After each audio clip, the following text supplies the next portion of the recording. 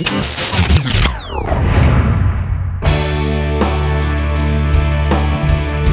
listening to Money Tree Radio with Jamie Bush.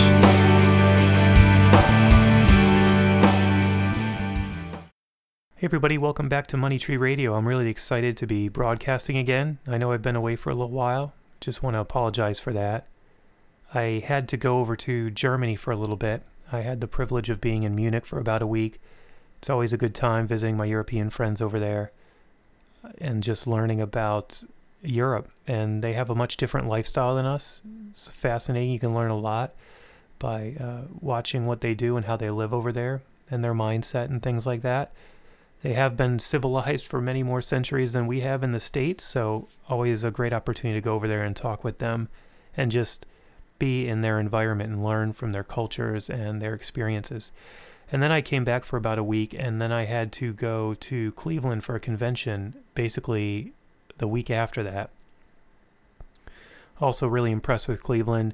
Nice city. I expected it to be much more run down and old than it is, but it's really revitalized, and they've taken a lot of the old industrial buildings in downtown and just made them into these nice new venues where you can really, go and hang out and celebrate and eat or shop or anything like that. So pretty impressive there as well.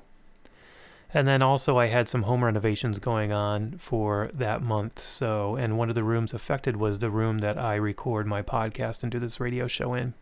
So apologize for being away for a while, but I am going to try to get back to a regular schedule for you guys and, get to every 2 or 3 weeks posting something new. So that being said, I hope you like the changes to Money Tree Radio. I did have a voiceover done, and I've kind of improved the intro, and there's going to be some commercials within the episodes now that you'll hear. And I'll still try to keep the episodes to about roughly 10 minutes. One of the exciting things coming up in August is one of my friends who's a professional journalist is going to call in to the show, and she's going to do a questionnaire kind of format. She's a professional journalist. She's going to ask me a bunch of questions that I'm going to answer about investing and personal finance. So you'll definitely want to tune in for that. That interview with her is going to happen in mid-August. So stay tuned around the end of August. I'll post that up for you guys, and they'll be full of questions that you're probably going to want to know all about.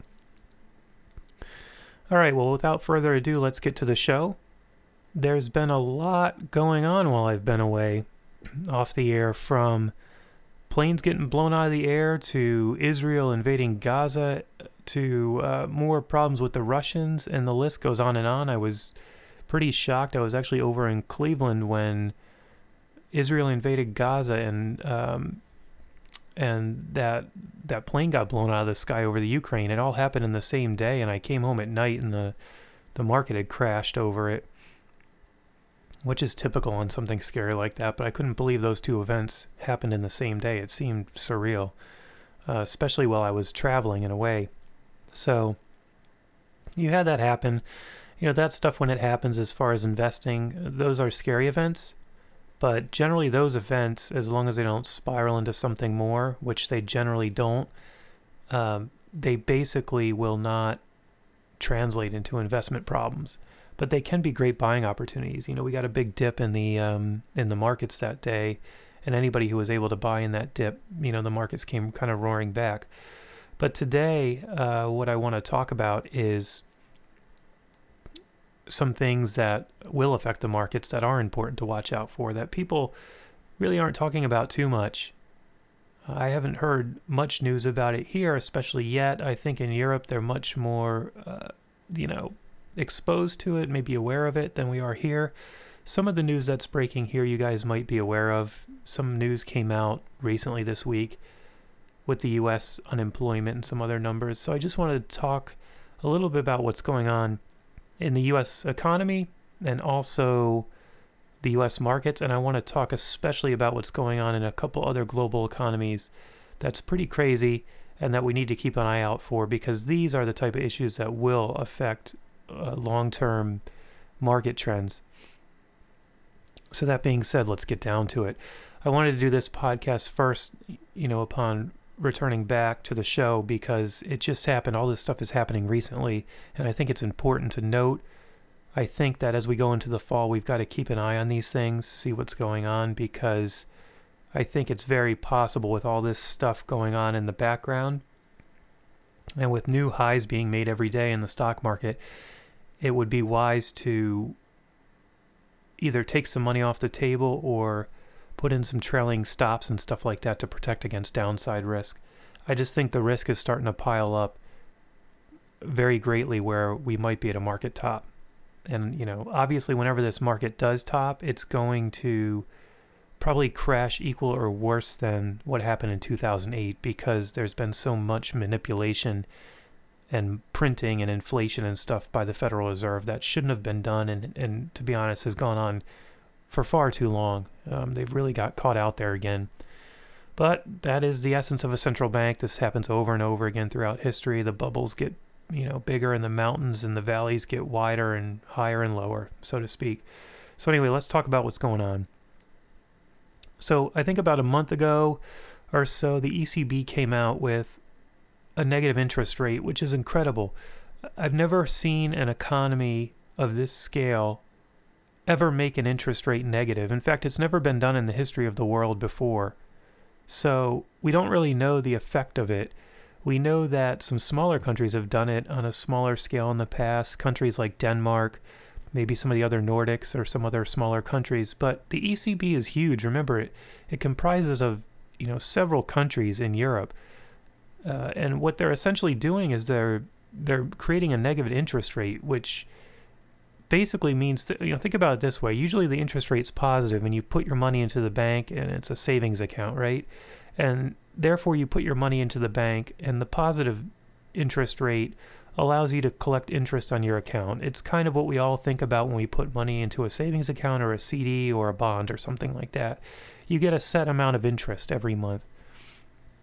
On a negative interest rate, it's actually the inverse. You actually have to pay the bank money for the privilege to have your money at the bank. So a negative interest rate, the bank is almost like reverse the position where the savings account is benefiting them because you have to pay them to just have your money there. It's really a crazy concept if you think about it. Banks aren't that safe. I mean, banks collapse, people could lose money. It's nuts. So that's crazy. And what that ended up doing is, the ECB came out and they made a big statement about, hey, we want people to start investing, because what was happening was banks and other people were hoarding cash because they were scared and they weren't investing the money. So the only thing the central bank in Europe could think of was to make a negative interest rate, which would force people to remove their money from the bank and invest it somewhere. Now, obviously, common sense dictates that you don't need an economics PhD like Ben Bernanke, who probably also agrees with this philosophy, to know that if you force people to invest in something, they're going to invest in all kinds of things, and they're going to create bubbles everywhere, and particularly probably a bubble in one or two asset classes more than another. It's a similar thing that happened with the real estate bubble in 2007, 2008, and also with the stock bubble in 2000. So, what happened? Well, it wasn't hard to figure out what happened. Everybody in Europe pulled their money out. But unfortunately, instead of the intention coming to fruition, so to speak, like, the ECB hoped they would pull the money out of banks and they would invest in Europe. Well, the exact opposite happened. People pulled their money out of Europe and they went somewhere else with it. They started investing in the Asian markets. You saw a lot of money come into the U.S. all of a sudden. The U.S. markets started going higher and higher on this because people in Europe were pulling money out like crazy, and they were basically just shipping it somewhere else overseas because they had no confidence in Europe. They just wanted their money out of there. They don't want to be charged interest rates. I guarantee you a lot of them are still shook up and nervous about Cyprus. So, exactly the outcome that you would expect. Then if we look at, U.S. unemployment, at the end of this week, we had a couple unemployment numbers rise unexpectedly, right? So that's pretty scary as well. So, that took the market by surprise.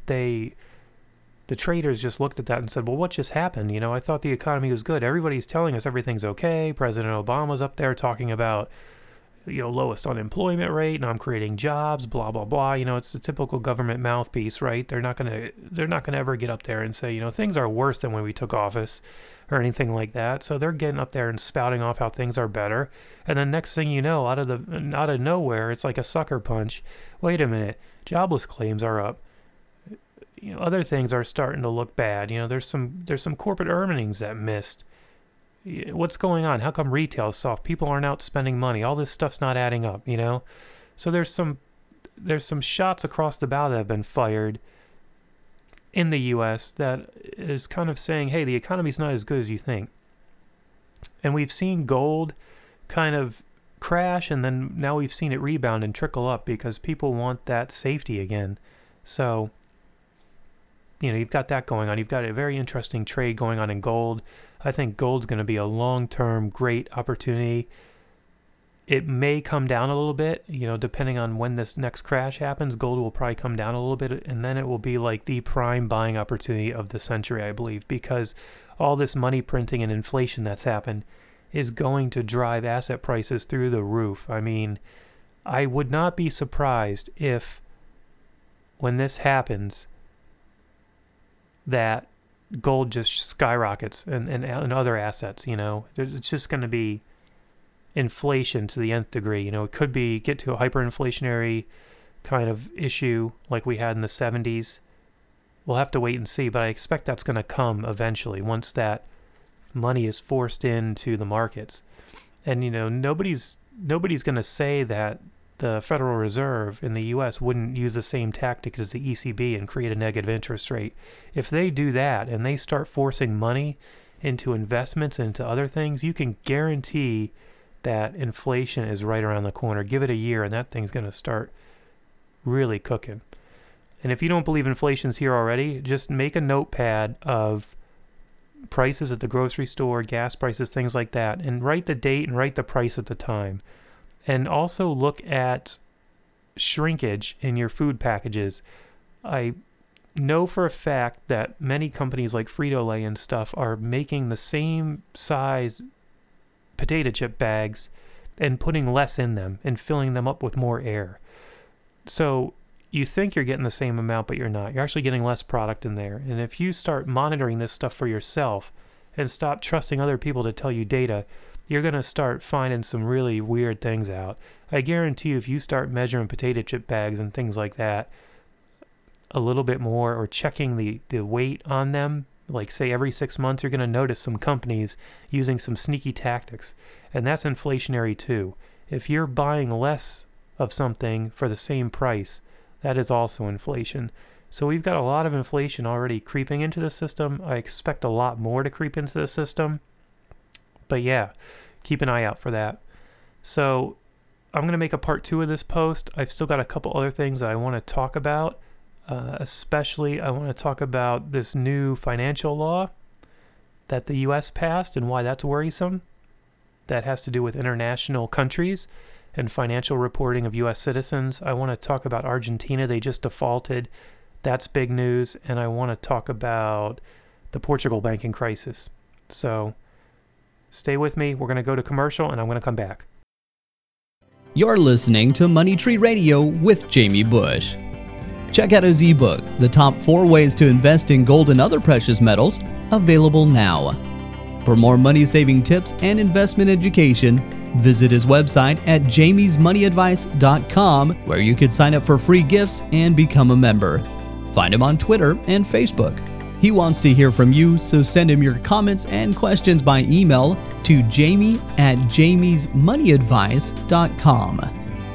That's JAMIE@jamiesmoneyadvice.com. Okay, guys, so we're back. This podcast is running a little bit long. Thanks for sticking through it, but there's a few more things I want to talk about. First, Argentina defaulted again, second time in 13 years. They're blaming the U.S. There was to just basically summarize, there was an order by a judge that ordered Argentina to pay some hedge funds in New York first before they paid the bondholders, and they couldn't do it. They couldn't come to terms. The hedge funds wouldn't negotiate and things like that. And, long story short, Argentina defaulted again. As this default continues to kind of emerge, we're going to see if it causes more ripple effects in Argentina if the default gets worse. Now, right now, they're saying they have enough money to pay the other bonds and stuff, and it's not as bad as the one in 2000. But look, a default's a default. Some people are still not getting paid the interest for their bonds, and they might lose their whole investment, or they might lose 50 or 60 or 70% of their investment. And when money disappears like that, it disappears. And it is quite interesting that this Argentina default happened on Thursday of this past week, and you saw the market crash on Thursday and Friday of it. So some money disappeared somewhere. Something happened. There must be some ripple effect. The other thing that we should be wary of is the Portugal crisis. So I don't know if you guys are paying attention, but there's another bank. I think the second largest bank in Portugal is basically insolvent and about to default. And there's a huge thing by the Portugal Central Bank coordinating with the ECB. But the name of the bank is, you can Google it on your own and read a bunch of articles about it. In fact, I'm recording this on a Sunday, and they're talking about they're going to bail them out on Monday. So this might even happen tomorrow. But name of the bank is BES, or Banco Espírito Santo. That's the name of the bank, Banco Espírito Santo. So you can check it out for yourself. It's a Portuguese bank. It's the second largest bank in Portugal. And the point here is, like I've been talking about on my site and on my blog, that Portugal is not fixed. Europe is not fixed. There are still several sick countries. Any of them can default. I don't know how much more fake money we can create to keep bailing countries out, but everybody keeps saying stuff is fine. It's not. Eventually, we're going to have to pay the piper. Somebody's going to default. It's going to spread everywhere. So look it up for yourself. Like I said, this law was actually passed in 2010, but it was just enforced into action in July. So about a month ago, and it's called FATCA. And you can research it on your own as well, FATCA, which stands for the Foreign Account Tax Compliance Act. Okay?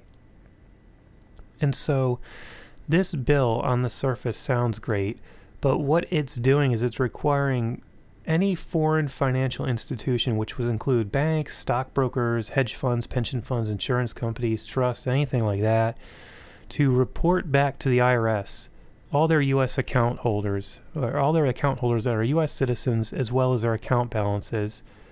And it also requires U.S. citizens to report it. But what's happening is it's a bunch of paperwork and red tape, right? So these foreign financial institutions, they just don't want to deal with the U.S. government. They don't want to send paperwork on their clients and tell, they have this many assets in this account and that account and all that kind of stuff. So you know what the companies are doing? They're basically saying, we won't open accounts for any U.S. citizens. It's very hard to find a bank internationally right now that will open an account for a U.S. citizen because they just don't want to deal with this law. They don't want to report, the account information of their clients. They don't agree with it. They don't want to work with the U.S. government in that way, but they don't really want to go against them either because it's the U.S. government. But what this is, and then the second part, before I get to what it's causing, the second part is that U.S. citizens that have accounts in these other countries also have to report when it's greater than $10,000, right? Now, obviously, there's several rich people, several wealthy people across the world that are U.S. citizens that have their money in Switzerland or somewhere else. They diversify their money in different countries, right? It's natural. That's what you want to do to protect your money.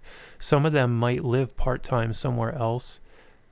For instance, in Costa Rica, Nicaragua, or some other like Caribbean area, or maybe in South America. So they have a portion of their money in a bank down there because when they go down there for the winter, they want the money there so they can buy groceries and do all the things that you need to do with money, right? So they have a separate account in a foreign country. And now they've got to fill out all this paperwork, and they've got to, do all this stuff for absolutely no reason at all, right? And it's just gotten ridiculous. So what's going on is the countries are saying no more U.S. citizens. The U.S. citizens are saying, I don't feel like filling out this paperwork anymore. I'm bringing my money back to the U.S. Again, all those dollars that the Fed has created and all the money that the Treasury's printed, right, that sort of made it out into international countries right now because of the dollar being the reserve currency in the world, it's starting to come back to the U.S.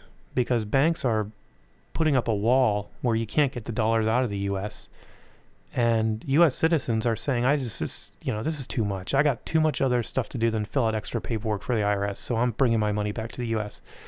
Well, when the dollars come back to the U.S., that means the supply of dollars in the U.S. is going to double, triple, quadruple, who knows? So that's heavily inflationary. And inflationary pressure on the dollar will only drive up stock prices for so long before it cripples the base of the economy. People like you and me trying to purchase goods, and they just get so expensive and the wages aren't keeping up with them and things like that. And then you have a problem where companies become less profitable, and then there's a crash and a currency crisis and things like that. So I would expect over the next couple of years, you're going to see some inflation really take off. And I think the Fed's going to be really tested. And I think gold's going to be a really interesting investment. Anyway, so those are my thoughts on what's going on in the world economy. Yeah, so it's been a long podcast. Thanks for listening to everything, guys. Sorry I was away for so long. Again, I'm going to try to do probably every 2 to 3 weeks, come back and look for a new podcast on Money Tree Radio. And I always encourage you, please email me, Jamie, Jamie, at jamiesmoneyadvice.com with questions about what's going on in economics, or if you have a question about a certain type of investment.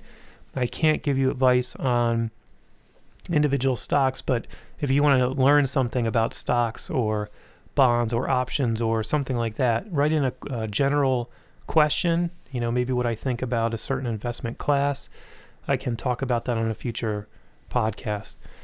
Anyway, hope you guys have a good rest of your day, and thanks for listening.